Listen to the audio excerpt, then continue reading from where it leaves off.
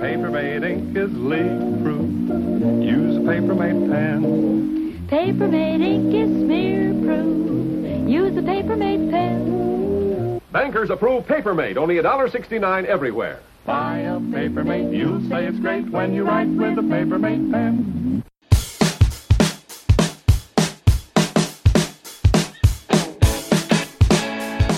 So what did you sign up for? When you're at a cocktail party and someone you just met asks you what you do for a living, what is it you say? You might say, oh, I work for X company. Or do you say, I work in marketing? Or do you say, I have my own company?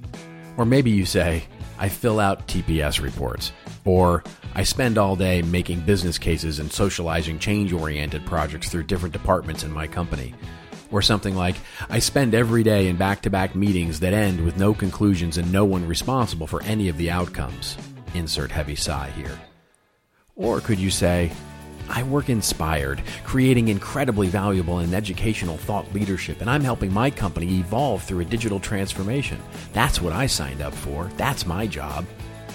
And if you said that last one, good for you, but that's rare for sure. And it's not that we never get to do that, ever.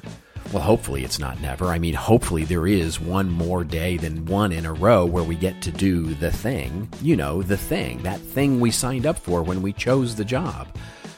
But even if we do, we certainly never answer the question that way. That would seem immodest, wouldn't it? To joyously blurt out that what we signed up for when we read the job description, got the job, started the company, that we get to do that thing every single day? Yeah, immodest for sure. Except, wouldn't it be great? We know change is critical these days. You can't help but read about how the world is changing. Industries are changing. Business, markets, platforms, people, all changing, evolving. We see entire professions being completely upended. Controversy ensues. How should we deal with the displacement of those who haven't, can't, or won't change? Is your job something that can be automated, replaced, evolved by technology, completely changed? It's so easy to see it in others, but so very hard to see it for ourselves. Because it's not what we signed up for. What we signed up for was that awesome job that we thought we could do something interesting, write for a living, create cool imagery, formulate strategies, protect an established brand, launch a new brand, create a new company. The thing. Or that we'd get to practice the thing that we spent all that time in school studying for. Or, quite honestly, we signed up for that thing that would simply fund the other thing that we want to do. The hobby, the family, the world travel, the secret startup idea, the screenplay, the spiritual life. Nobody signs up for not doing the thing. They want to do the thing for as long as they can. But what we know today, as we walk through the door so many days, is we didn't sign up for this.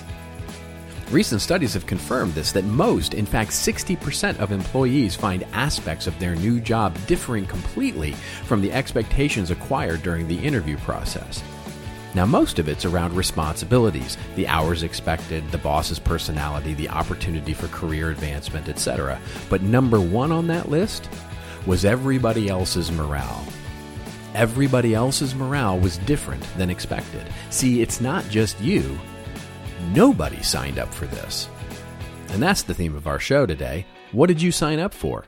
And what are you going to sign up for next? It's your choice. The answer to the question is, paradoxically, just recognizing the simple fact that, indeed, nobody signed up for this. We're all in the same boat. We all have our own evolution underway. Everybody, and I mean everybody, despite what their Facebook or Instagram feed looks like, is facing the same thing. We're all trying to figure out what to sign up for next. And so can you. All you need to do is look around, grab a pen, and sign up for something new. And now it's time for me to change and slip into something a little more comforting. What do we do here? Well, what we've done is we've signed up to laugh and gossip and hopefully find a little insight over the next hour. Isn't that great? You ready? Got a pen? Then let's roll.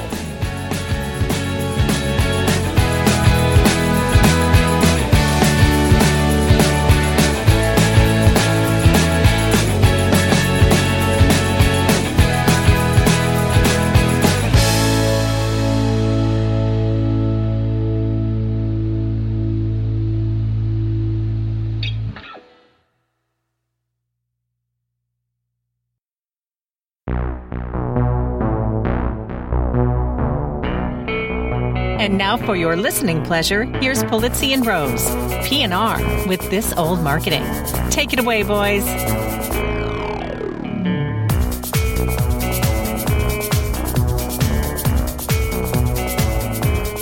Hello, content marketers. This is Robert Rose, and welcome to episode number 185 of PNR's This Old Marketing, recorded Sunday, May 28th, 2017. And with me, as always, is my co-host, my colleague, my friend, and the guy who signed up for all the content marketing, Mr. Joe Polizzi. How are you, my friend? How did you know? I've signed up for every bit of it. Every bit of it, all of it. You've signed up for all of it. Yes. No, there's nothing left. I have the sign-up sheet is full with you. I have no more room in my email inbox. That is correct. Completely full. How are you, sir? Did you have I'm a good doing week this well. week?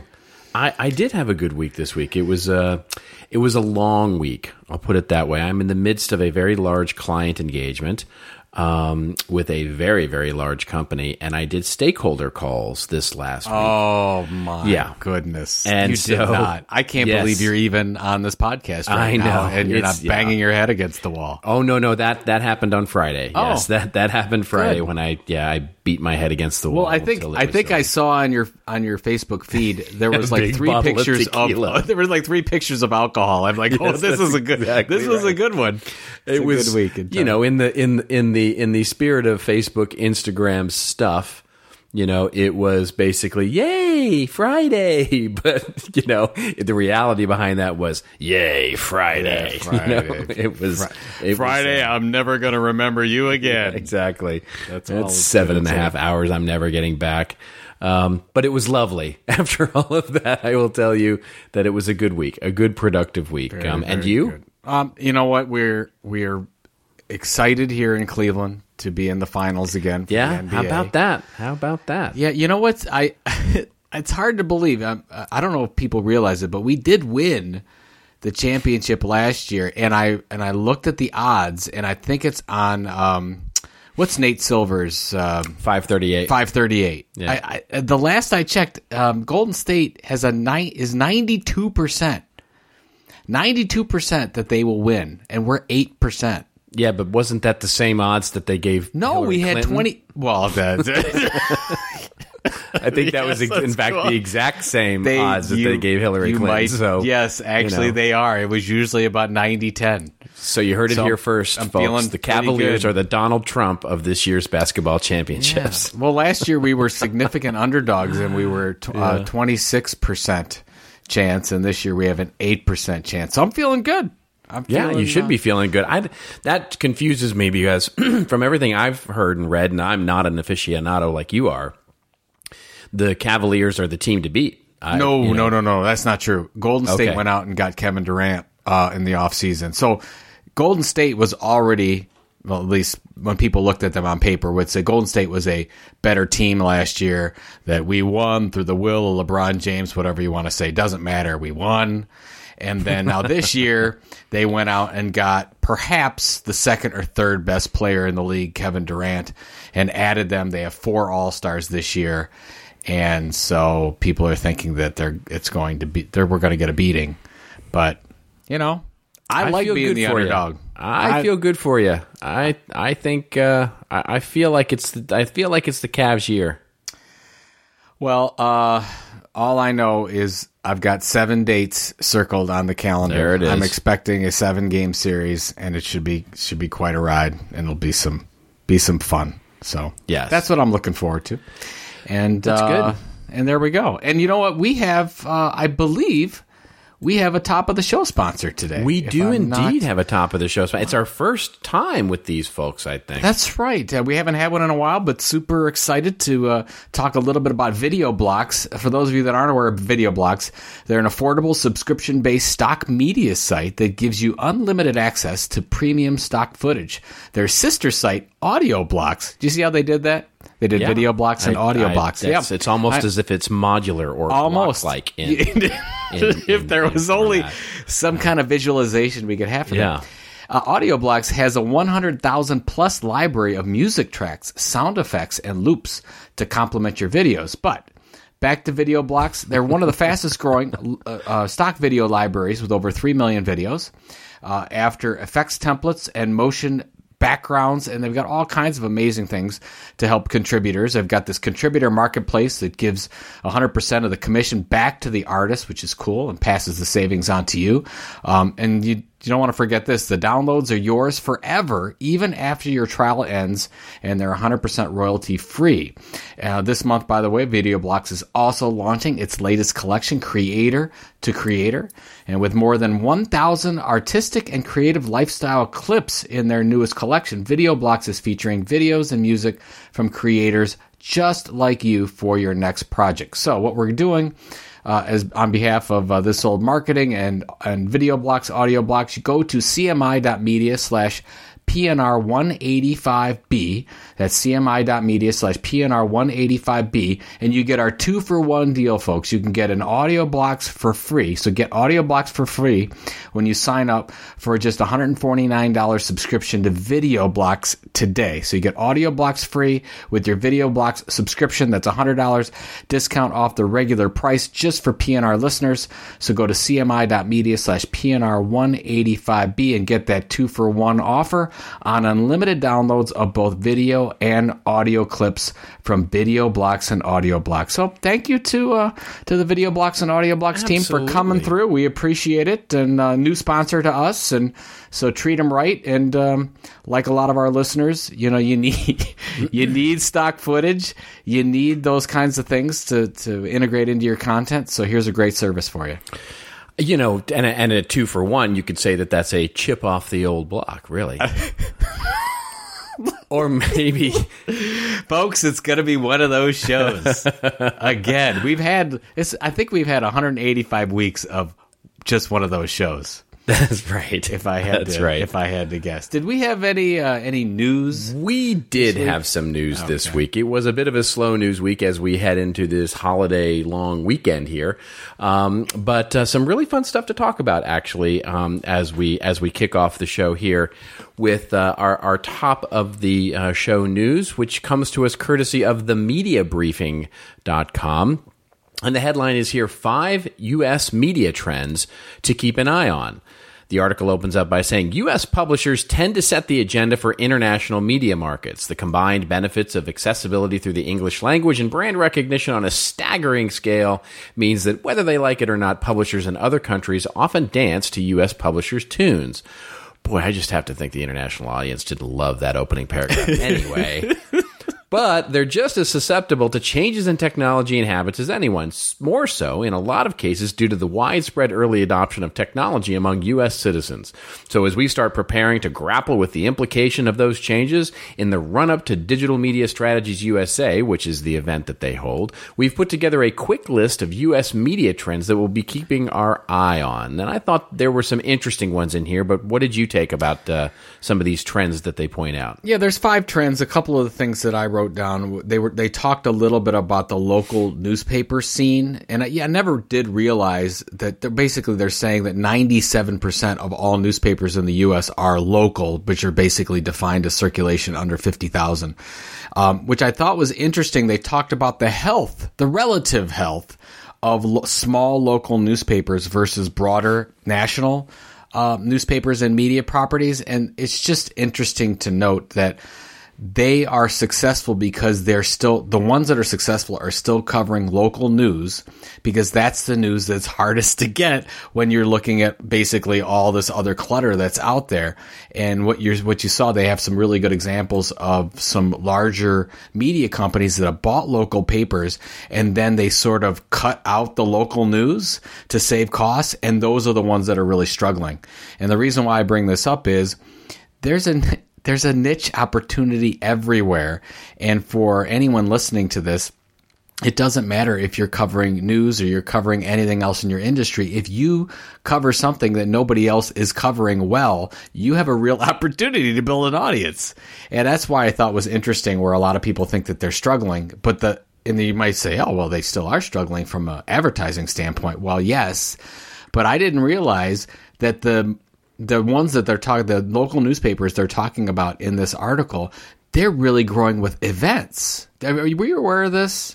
I did not know that, and it was that was something I picked up on as well. Was the rise of events here? Yeah, I guess the new revenue channel or revenue opportunity for local newspapers is through the event business. Now, of course, we at Content Marketing Institute know this really well because 65% of our revenue are through events.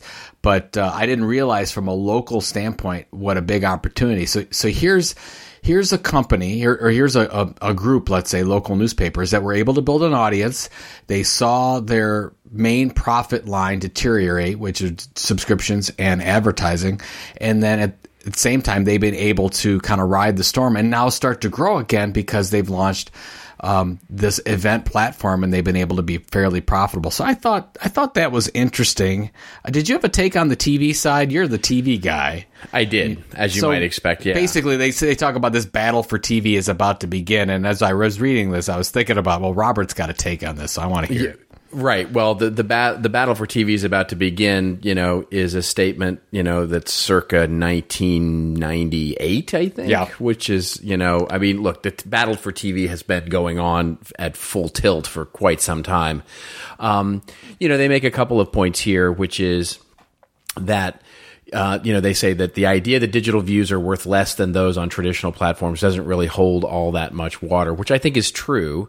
But that's what they're selling. Yeah, exactly. That's what they said in the upfronts. That's right. They were really selling. Hey, a regular traditional TV eyeball is more valuable than a digital eyeball. That's right, which is ridiculous, right? Because, the idea that, because this goes to, and we've had this discussion on this show before where, and I've written on this, which is, what is television these days, right? Is a television an appliance that hangs on your wall, 52-inch, flat screen thing that hangs, or sits on your shelf? Or is it a service? It is the service that you subscribe to. And there's an interesting discussion to have there. But, when you start thinking about things like Netflix and Amazon and Hulu and Vice and other, companies, Facebook, that start to offer video-oriented content, linear storytelling that is available over a big screen that sits on your shelf or hangs on your wall, is that television. And of course, there is no, the consumer, and especially young consumers, don't discern between those two things. And as many of them as are cutting cords and are sort of turning off broadcast-oriented television in favor of all of these subscription-based services that they can simply get all the shows they want, that's where the real battleground is going for. It's for the audience. And looking at that audience and trying to figure out the right distribution model and how you actually get, onto the hardware, that's the real battle right now, is how can I get my network or my distribution channel on the hardware of the TV manufacturer. And that's a really interesting battleground right now because, with smart TVs and then TVs that are connected to the internet, it kind of, that ease in the user interface is really what's going on. It's why Apple has long been rumored to have been creating an actual device, a television device, and whether they are or not, it's still unknown. But creating that will be the real battle for TV. It's not going to be between broadcast and cable or broadcast and internet. That battle is dead. It's long gone. But broadcast is slowly winding its way down, just continually every year losing more and more audience. But that being said, I always go back to this thing that you told me, you said to me, and it just has resonated with me for the last year and a half when we were talking about the New York Times. And I was like, wow, New York Times is a smaller, and it's really struggling. And you're like, no. It's just normalizing. It's just normalizing to the right size of business that it should be.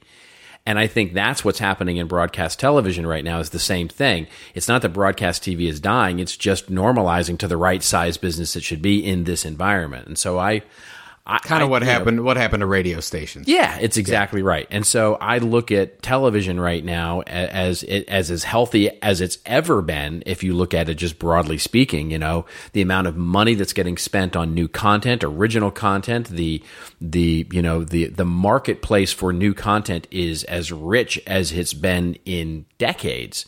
Now, the distribution and money making opportunities there are hard given the market as it stands, because you've got people like Netflix and Amazon that are going in and paying big buku bucks for all of these original content pieces. So it's truly chaotic and just a really opportune time for companies. This is what I do agree with him with, an opportune time for companies to get in, like other publishers and other media companies to take it over.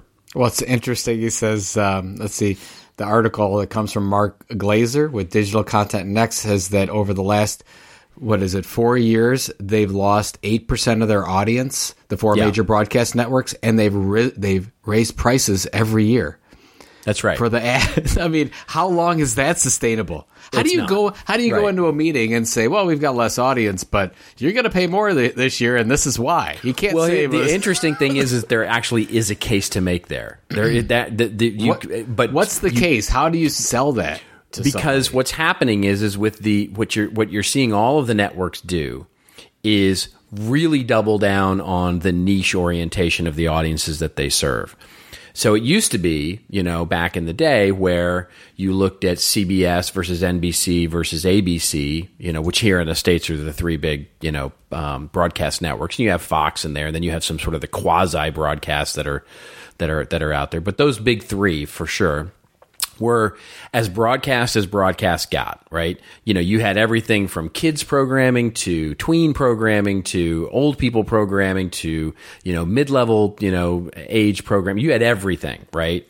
Because it was really the only place you could go for television-oriented content. But as the internet has begun to really democratize that whole thing and create it, what you've found is that they've lost big swaths of audiences, right? So from kids to, the tweens, to the older people, et cetera, et cetera. Now the big networks basically have doubled down on focusing in. So CBS is the boomer network, right? It is squarely focused on our moms and dads. Yep. You have the CW that is squarely focused on our kids, their age. You have ABC, which is really focused in on family, right? The family audience, and so on and so forth.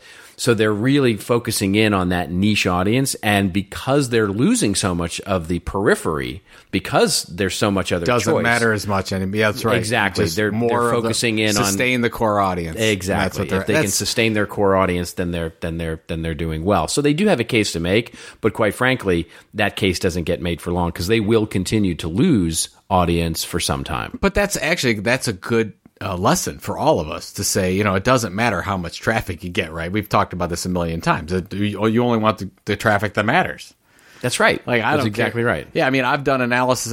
This happened years ago. Somebody came to me and said, hey, I want to sell my site to you. I've got, we get like 5 million visits a month, and we went through. And then when you go through, you realize that, oh my gosh, like 60% of these visits are from like when you're running your top posts of celebrities and stuff that right. It's not That's business. Exactly right. Yeah, it's right. not. They're not business people. Like nobody would want that traffic, and so you have to discount that.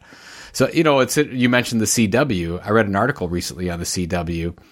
They almost all their programming now are like DC characters. Yeah. So it was Supergirl, The Flash, Arrow. They're launching Black Lightning. I mean, it's like the whole thing. Every night, it's some superhero thing. Yeah, and very specific. And if you'll notice, there's a very specific tone to it, and a very specific, a very focused audience is what they're doing there.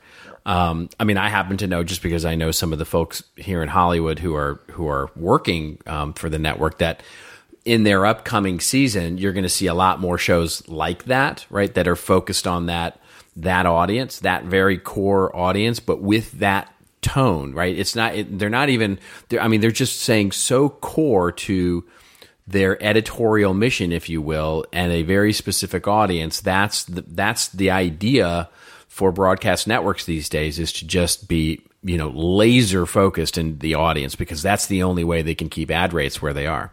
I love how you just dropped in. The right people in Hollywood. Yeah, and that's how I. Do you go to a breakfast and you order like nothing that's on the menu? That's right. I'm like the Danny DeVito character. And then Why you get don't up just and have leave. a little frappe for everybody. Just a little strawberry frappe. Make one for everybody. Why don't you? And straws. We need straws. It's amazing how quick you caught on that's what I was thinking of. Absolutely, it's a Get Shorty reference. Right. They say the reasons that you have such beautiful sunsets. The smog. That's such a great movie. Hey, before we go on, the one thing they talk about Facebook, And I'm not going to mention, they basically talk about how Facebook, is so critically important, but they haven't cared at all about publishers at all, in this whole thing, which we know is true. I read another little blurb that said, I think they're up to 1.87 billion daily active members, which is like over a quarter of the world or something like that. So let's keep that in mind. Or a quarter of the adult population that can actually have a Facebook account. They have a $480 billion valuation, and they have yet to monetize their audience. I just wanted to throw that out there. They have yet to directly monetize their, which is coming next, by the way, because they're going to, and the reason why I bring that up, because you're talking about television, and I was thinking about that Mark Wahlberg AT&T commercial where the TV rooms, those are the fun rooms. Wherever you go, those are the rooms we want to be in because the TV's in there. Right. I think that's going to be Facebook. Like, I really think certainly it's one of the choices. It's one of the choices now. One of the choices. Yeah, it's broadcast media, right? I mean, there's an article that we're not covering on this episode of the show, but we almost covered, which is Facebook is actually done. We talked about it a couple of weeks ago, but they actually wrote the check for new television programming. They're actually getting into that. They're offering up. I can't remember the number off the top of my head, but it's in the hundreds of millions, if not billions of dollars for new content that they're going to originally create. And so of course it's there. It's already happening. Well, that's why you really have to pay attention. I mean, we know Apple's going to do something at some point, but if you look at Facebook and you look at Amazon, they literally have unlimited funds. They have They have a blank check that they can go ahead and produce. They can buy. They can do whatever they want, and they have the eyeballs right now. And I don't see anything. And that's why you see if you look at the stock market, that's why Facebook and Amazon stock just never goes down. It is just climbed. I mean, it's unbelievable. You want to hear an amazing statistic, and I don't know that this is true. I just heard this statistic, right? So I don't have any empirical data on this. This is something that I heard at my Sundance gathering thing that I went to. And so these are from, big investor type folks. They said, and I'm going to get the number, so it's not an exact number, but it's around this number. They said 75 to 80% of all the stock activity right now is around like 6 companies. Yeah. I think you and I were talking about that a little bit, and I totally believe that. I mean, when you, and that's why it's so, which is amazing to me. Well, I mean, if you look at the if you follow the Dow Jones and said, oh, we're Dow 20,000 or Dow 21,000. You know what? You're only looking at Apple and Microsoft and Google, a couple other ones that have these huge market because they're weighted. It's not like the where you look at. I mean, S&P 500 is still weighted, but it's still a little bit more respectable because they've got 500 in there, where Apple might be 3 or 4% or something like that. It really is. You could say, oh my God, the market was up 300 points today, but the majority of your stocks were probably down. Yeah, because it's just only has to be a couple that are up. Right. It's really it's scary. But that kind of power that they have in the financial arena is the same kind of power that they have in the media arena. So it's going to be interesting to see. Absolutely. So all right. Moving on to our next story. There you go. There. And so this is another piece of research that was really interesting to us. And this comes courtesy of our friends at Edison Research. Hi, Tom Webster, who is a friend and family of the show. The headline here, and we're going to link right to the actual report that they put out here, is that Edison Research has released Social Sharing in the Mobile World report. As usual, their research is really well done. And the article that opens this up says, recently, we, meaning Edison Research, released a research report at CRS 2017 that went deep on smartphone users.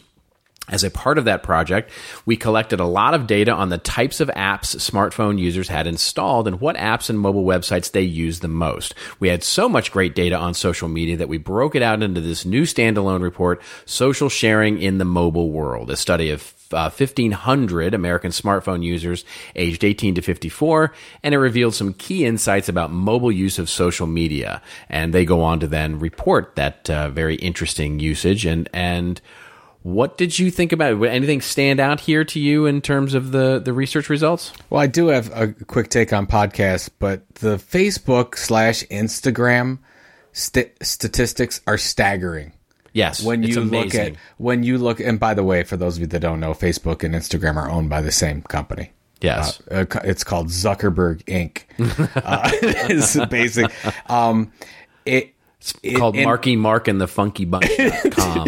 And when you look at that compared to, let's say, I mean, Twitter's not so bad on there, but you look at Snapchat and you look at some of the other statistics that are out there, and, you know, I love to rail on Snapchat, but Snapchat has lost their momentum, if you will, and they've really become, and probably where they always should be for whether you want to call it millennials or younger in that audience, but that they have not, they've lost their kind of upward trajectory, and they're starting to probably do what we just talked about the CW channel doing, and sort of focusing, okay, here's our audience, let's lean into that audience. Whereas Facebook and Instagram has everybody. I mean, you could make the case that right now, at least if you're looking at a smartphone, you're saying, well, there's the internet, so there's Safari or Google or Google Chrome, and then there's Facebook. It's like the other way to access the internet. So that was the quick take I had on that one. The other thing I thought was interesting is there's still, I mean, we're a little bit meta. We are talking on a podcast right now, but 37% listen to weekly podcasts. Goes up to add 22% on for monthly, 41% never. So 59% of the audience, so 6 out of 10 people out there listen to at least one podcast a month, and 41% have never listened to a podcast. It just seems like in the only medium out there that you can actually multitask with, which is audio. It's the only thing you can do while you're mowing the lawn. I mean, you can't watch it. Well, I mean, I guess you could, but you might be, mowing out into the street if you're watching a video or something like that. You get, listening in your car or something like that. That's the only thing that you can multitask with. It still seems to me like an untapped opportunity in audio. So that's what I took from it, was Facebook's dominance. And wow, we are still at the beginning stages of this podcast revolution that started 20 years ago. Yeah, my takeaways were similar. I think that the biggest one for me, as I looked at the dominance of Facebook here, was just, I mean, there's a few, and by the way, what we're linking to in the article here is a slide share that Edison Research put out, which is just a really well done summary of all of the research here. It's like, and Facebook appears at the top of every single slide, right? It's just every single slide is Facebook dominating usage, time, and what's going on. And the one that just sort of stood out to me was the social media apps used most, and which ones do you currently use the most on your smartphone? And, it's like, it's Facebook and then Instagram and barely anything else. I mean, just like nothing else. And the other thing that really stood out to me about Facebook was the groups. The high preponderance, 62% are of people who use the Facebooks are using local Facebook groups or other online groups for part of the platform. And just anecdotally, I will tell you, that seems to me to be the big trend right now. If everybody I'm talking to on Facebook, that they're getting so little value out of the feed, and so much value out of the groups. Out of groups. I totally believe that. From my own personal situation, it's where I think I get the most value is out of the groups. And absolutely, it is for me for sure. Well, they've seemed to taken the opportunity where LinkedIn just totally blew the whatever you want to call it. They misfired on their group settings, and it seems like more and more people in LinkedIn groups have left. And where do you go? And so you're seeing a lot of business groups being set up on Facebook, which is odd to even say, but it's happened. Yeah. So, and they're doing it in the right way, right? Where, look, people are complaining that you can add people in, and then, and there's private groups and all that kind of stuff. And there's some typical kvetching going on about the way that Facebook does stuff. But generally speaking, I got to tell you, I'm a member of now, I don't know, 5 or 6, 7 groups, and it's the only thing I do on Facebook anymore, other than post pictures of my tequila. Oh, that's right. You know, pictures of alcohol and yeah, groups. Exactly. That's but pretty I do much like what to keep up with the that's pretty kids, much you know, what the research said. Yeah, Yeah, everybody's that's exactly posting pictures of alcohol or drinking, consuming, imbibing alcohol and group stats. Yeah, that's pretty much what's going on. The one thing I did want to mention, which has nothing to do with this podcast, but I saw a video where Mark Zuckerberg was talking. I don't know if you saw this. It was talking about what's possible in the future. He's talking about universal income, minimum income for people. Did you see this? I've heard about it. You heard about it. Okay. Anyways, I just caught a little bit of it, but he was talking about people should be able to vote online, and which by the way will happen someday. But I think that if you're going to put Mr. Zuckerberg's hat on, what he's thinking of is that everyone will be verified via their Facebook account, and you will vote via Facebook on into whatever. I think that is going to be a thing someday. That was like 20 years from now. So I'm just throwing it out there. I wanted to get it on record. Along with Apple buying Disney, Facebook is going to have everyone be verified, and then you're going to vote via Facebook. I really want whatever you're drinking and smoking, because that's awesome. It's going to happen. Well, no, okay. It's not going to happen. It's not like the government's not going to do it. I will take that bet too. I will take your Facebook voting bet. You don't think in 20 years that's going to happen? No, not on Facebook. I think it's going to happen online. Absolutely, it's going to happen online. It ain't going to happen on Facebook. You can't do it. It's going to happen on Facebook. It's not going to happen on Facebook. It's definitely not going to happen on Facebook. Because you know why? Why? Because it's going to be President Zuckerberg. That's exactly why. If he decides to run for president, he'll be elected in a landslide. Fair enough. And then everything's going to run through Facebook, which that's what we'll be forced to call the internet. Fair enough. I'm going to vote for The Rock and Tom Hanks, but I hear you there. I think that's you mean Senator Rock? Is that what you Senator Rock, yes. Oh, goodness It's gracious. going to happen. It's going to happen. Yeah. See, people think that we're funny. These things come true. These things come no, true. they don't. Yes. Nothing that you've predicted is coming true. None of this is coming true. It's just two chuckleheads talking about politics, happening. Which is... this is not a comedy show. People would agree with that as well. It's because it's not very funny. We're not definitely not a comedy show. They're going to say this is not informative or funny. Like, why? People say, why am I listening to this anymore? We don't know either, folks.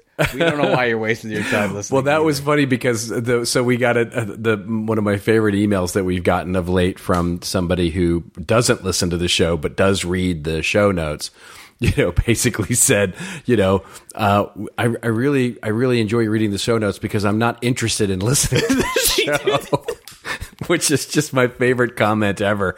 I want to make that one of our testimonials. We changed our show notes to focus on, okay, Joe and Robert are going to talk about this here and this here and this here, and they're not as in-depth. And all those people reading the article, like, oh, what do I do now? Do I actually have to listen to them? Have to listen to the show. That was the hope, but, to each his or her own. Speaking of listening to the show, we have a wonderful show sponsor we should talk about, our friends at Bright Cove. Friends at Bright Cove, and you know this, Robert, with 8 and 10 consumers engaging with brands on social media, and 3 and 4 consumers linking social video viewing to purchasing decisions, Bright Cove examined how brands can make the most of social video, and they created a copy of The Science of Social Video. It's an amazing ebook where you can learn how to turn social video views into real value for your organization. And what they did was they incorporated the responses of 5,500 viewers across the US, UK, France, Germany, and Australia.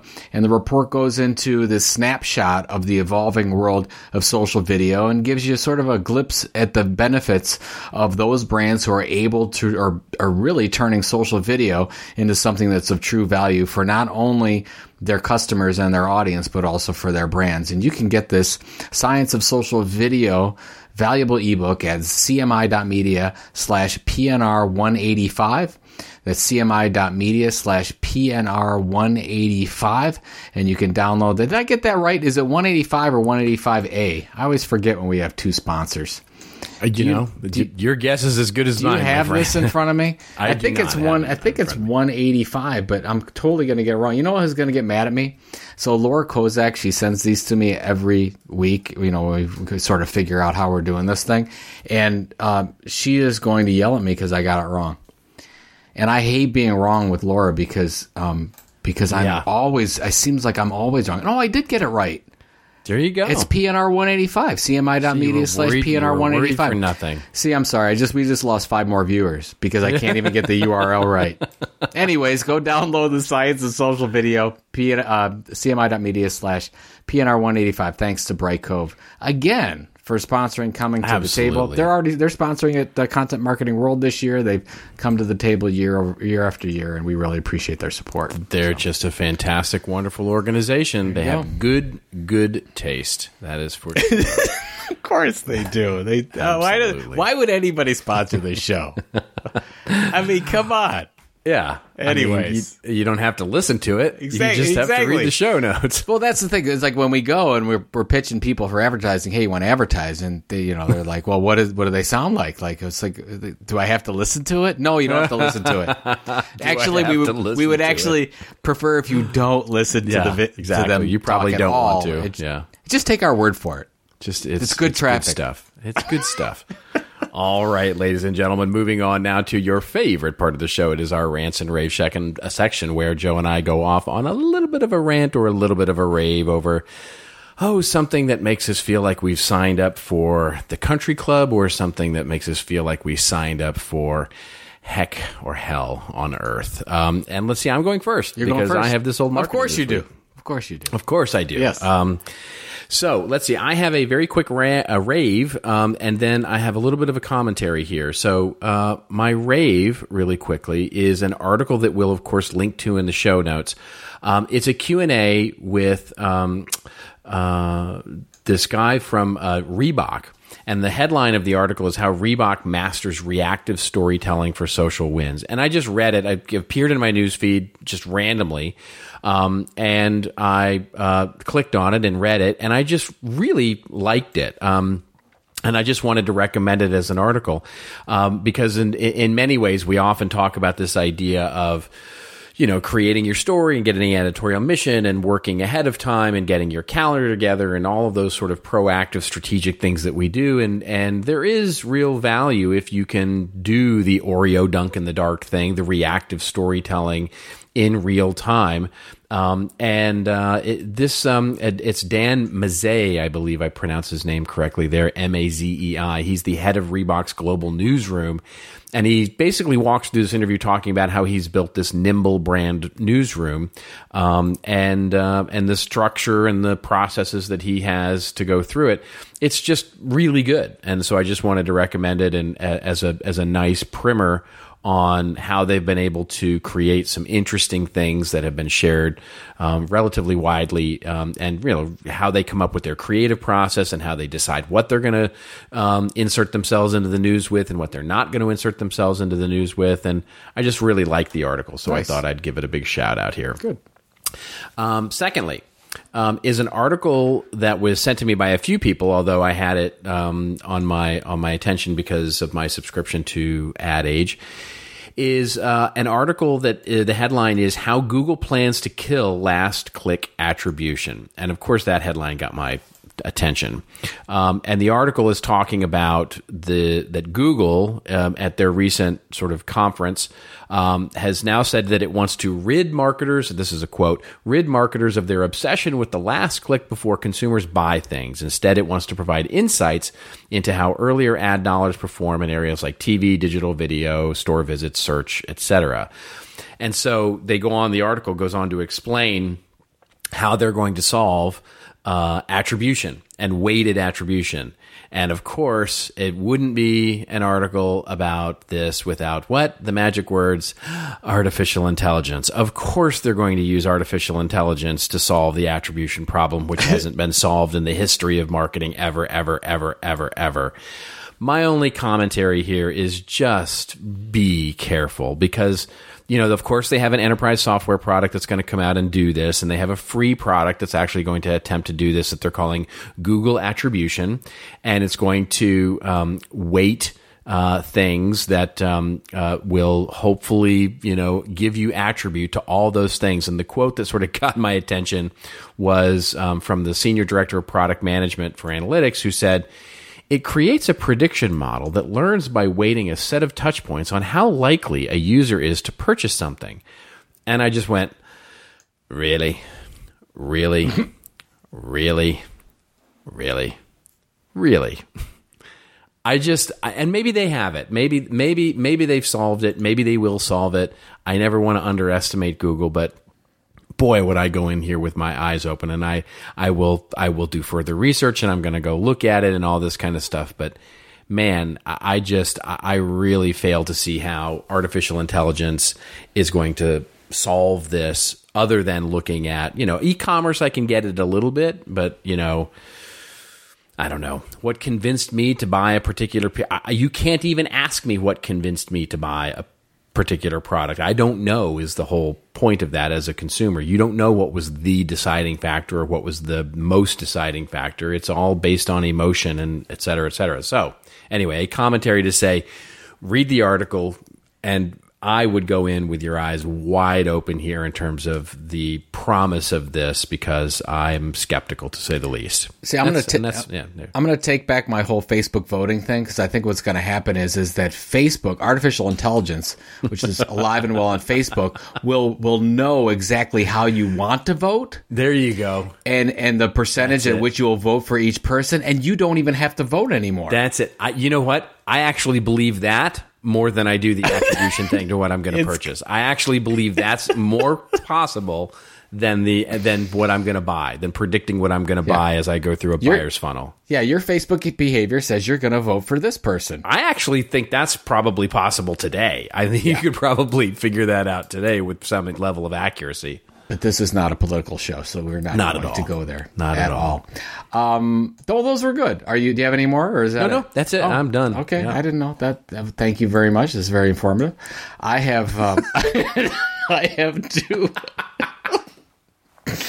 I have. You're welcome. I have two. I guess this is sort of a rant, because it's you should have known better. I had a friend of mine, Fernando Paez, send this to me, and then our wonderful creative director, J.K. Kalinowski, sent that. We were just chatting about it. He was over to the house. We were drinking orange Gatorade. And is that what the kids call it these days? This is from CNN. It says, "Trolls hijack Walker's social media campaign." Did you see this? I did see this. I just have to say this, because how they did not see this coming.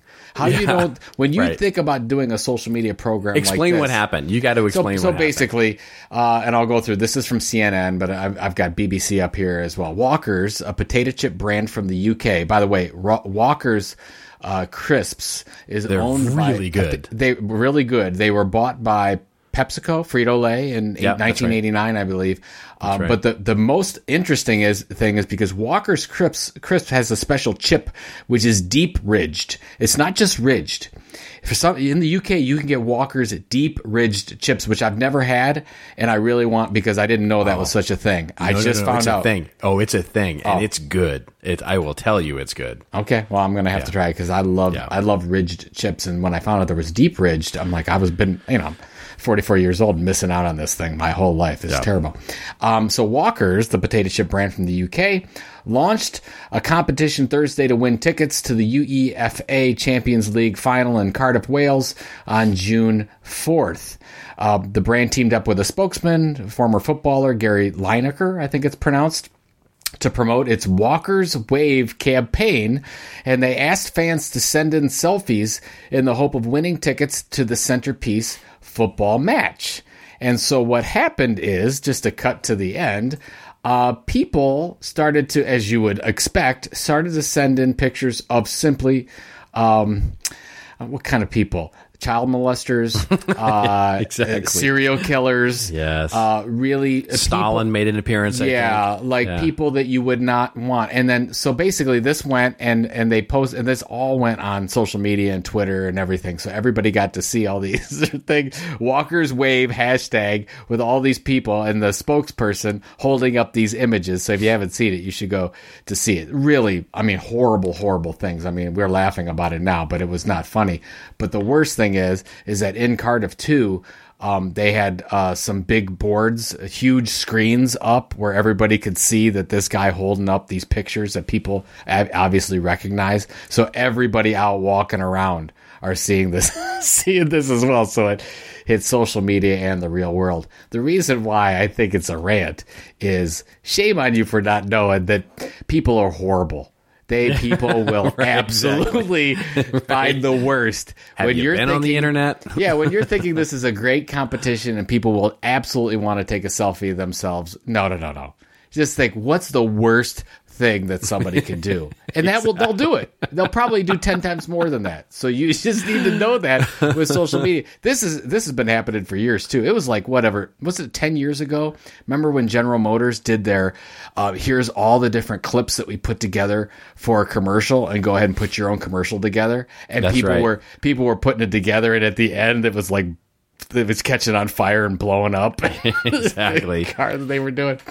So anyways, that's the first one.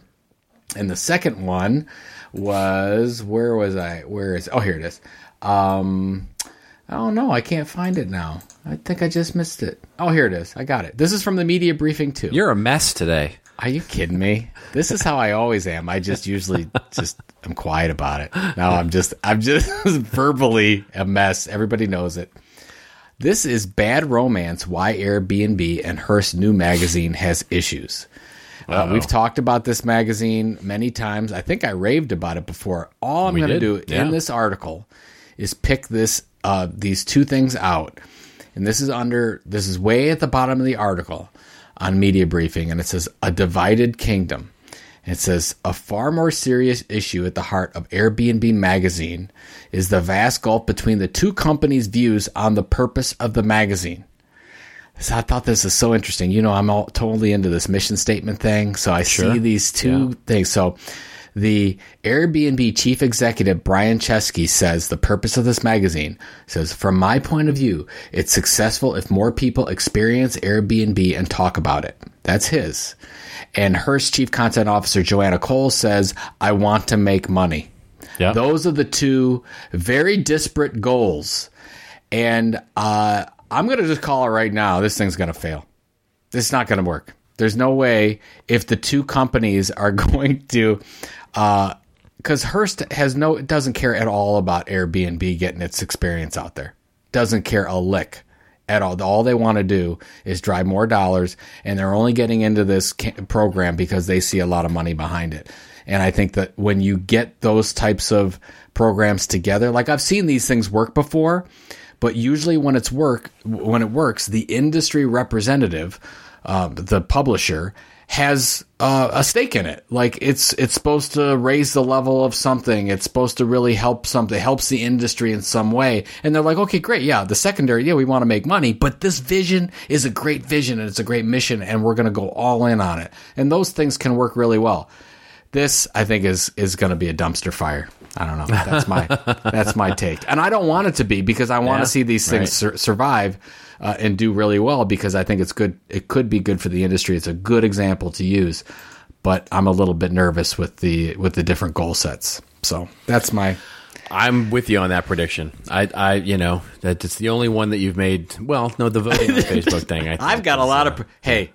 Maybe if I go 50% in this episode, it'd be pretty good. You make enough. You throw the dice enough times, it's going to come up snake eyes every now and again. Right? Oh, there we go. So you do you have a This Old Marketing this week? I do have a This Old Marketing. It's a fun one too. This week. We have talked about, and interestingly, in going through the archives, I don't know that we've ever talked about Williams-Sonoma on this show, but we have certainly, in your presentations, I know you've mentioned it, in my presentations, we've seen it in other presentations, the Williams-Sonoma focus on content, and mostly what you and I would focus on in workshops and whatnot. are the in-store content, which was education and classes and those sorts of things that they would hold. And one of the main reasons that, and there was this wonderful article that I used to refer to back when, I was talking about this, where one of the main reasons that they used to do the class and that they would actually turn the fans in the store outward toward the mall so that you would actually smell the wonderful cooking stuff coming out from the actual store so that you'd walk in. And they had cooking classes and those sorts of things. But as I was looking actually just this last week about the history of Williams-Sonoma, and I thought it made a really wonderful This Old Marketing example because I didn't know all of this, the Williams-Sonoma story. So the guy, Chuck Williams, there you go, he moved to Sonoma, California. There you have the name of the company. Yeah. He was a home builder. He built homes. And he was an avid cook, and he traveled to Paris in the 50s, and he became just in love with Paris and French cooking. But interestingly, when he got back to the States, he noticed that if you wanted to go buy cooking stuff like pots and pans and cooking utensils, it was all done in a very haphazard way, right? Just stacks of pots, and it wasn't very nice, or wasn't a lot of places where you could go and do that. So he had this epiphany that he wanted to open up a French style store, like a hardware store almost, but have a wonderful display of all of this cooking stuff and especially French cooking equipment. So he had one store in the 1960s in Sonoma County, and he basically made it this very boutique-y little store that would have never really gone beyond maybe Beverly Hills or, Sonoma or, those kinds of very, up and coming or, rich parts of the city where he would be focusing on his audience.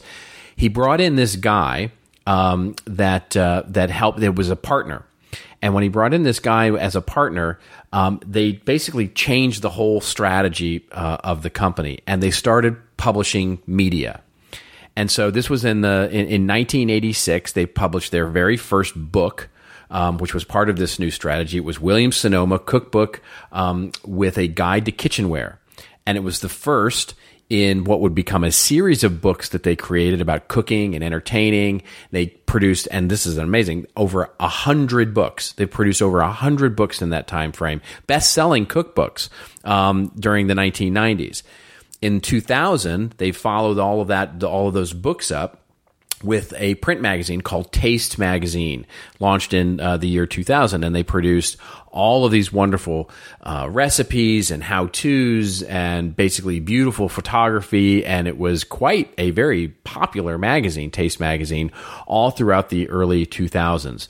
They then quit Taste Magazine as a print publication and now continue to this day, 2017, 17 years later, the blog, which is Taste Magazine blog, which has all roughly the same content that the Taste Magazine did, done now in digital style, and it's an active, ongoing part of their content marketing and platform.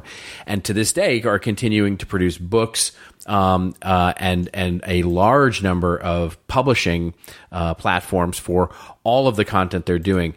When you read this sort of history, and we'll link to this book in Google Books as part of the show notes here, what you get the impression of is they basically built the entire back of Williams-Sonoma, the company, on the back of publications, basically books, magazines, events, cooking classes, experiences, because as they say in the book, and this is my favorite part being the experiences part, they said, the way they looked at it was retail was theater for them. They wanted to have a theatrical appearance in all of their stores. And so when you walked in, you would see classes going on and entertainment and all sorts of things that would basically bring you into the experience of fine French cooking. And I just think an amazing example of a company that built the back of its marketing department on the back of media, becoming a real media company.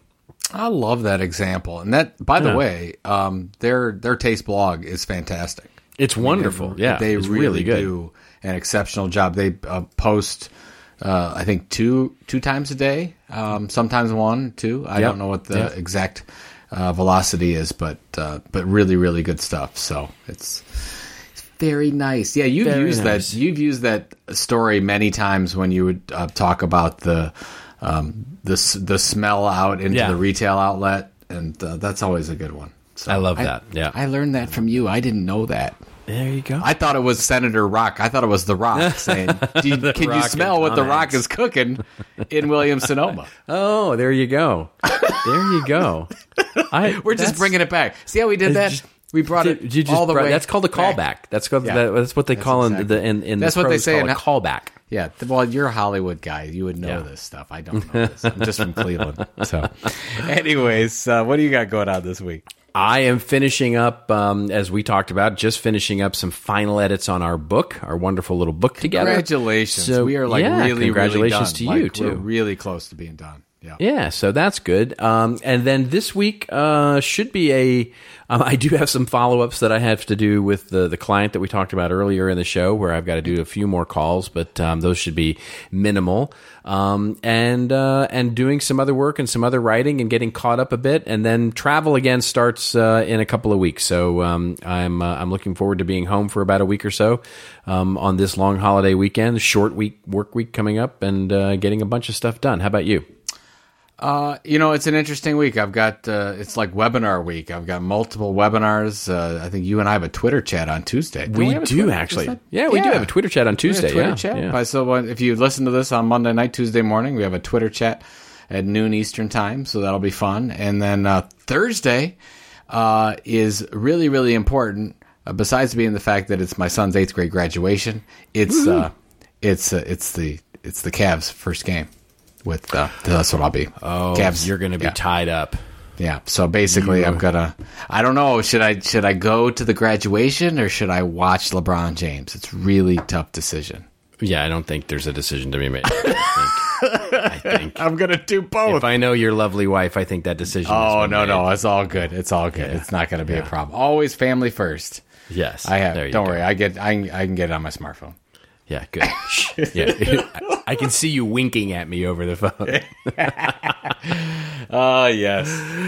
All right, ladies and gentlemen, well, as Joe goes off and say, go Cavs, that is it for episode 185. Thank you also to the wonderful people at Bright Cove and to new sponsor Video Blocks for their sponsorship of this episode. We thank you so much for that wonderful, wonderful, wonderful stuff. And if you like this episode, number 185, if you didn't think it went off the rails and you don't just read the show notes, won't you leave us a kind review on iTunes? We love the kind reviews. That is for sure. Be nice. Don't be mean. And if you want to, you can also consider subscribing on iTunes, Stitcher.com, Podcatcher, whatever you like to subscribe on. If you leave us a review or if you subscribe, let us know. Hashtag us up at This Old Marketing on the Twitter. We'd love to thank you personally for that.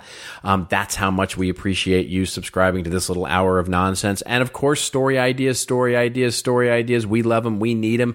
Hashtag us up at This Old Marketing on Twitter or send us an email at thisoldmarketing@contentinstitute.com. All the links that we talked about today will be available in the show notes as we go to publish on Monday evening. And of course, in their replete, full color, and newly wonderfully designed form at thisoldmarketing.com on Saturdays. Until next week, everybody, remember it's your story to tell. Tell it well. We'll see you next week on This Old Marketing.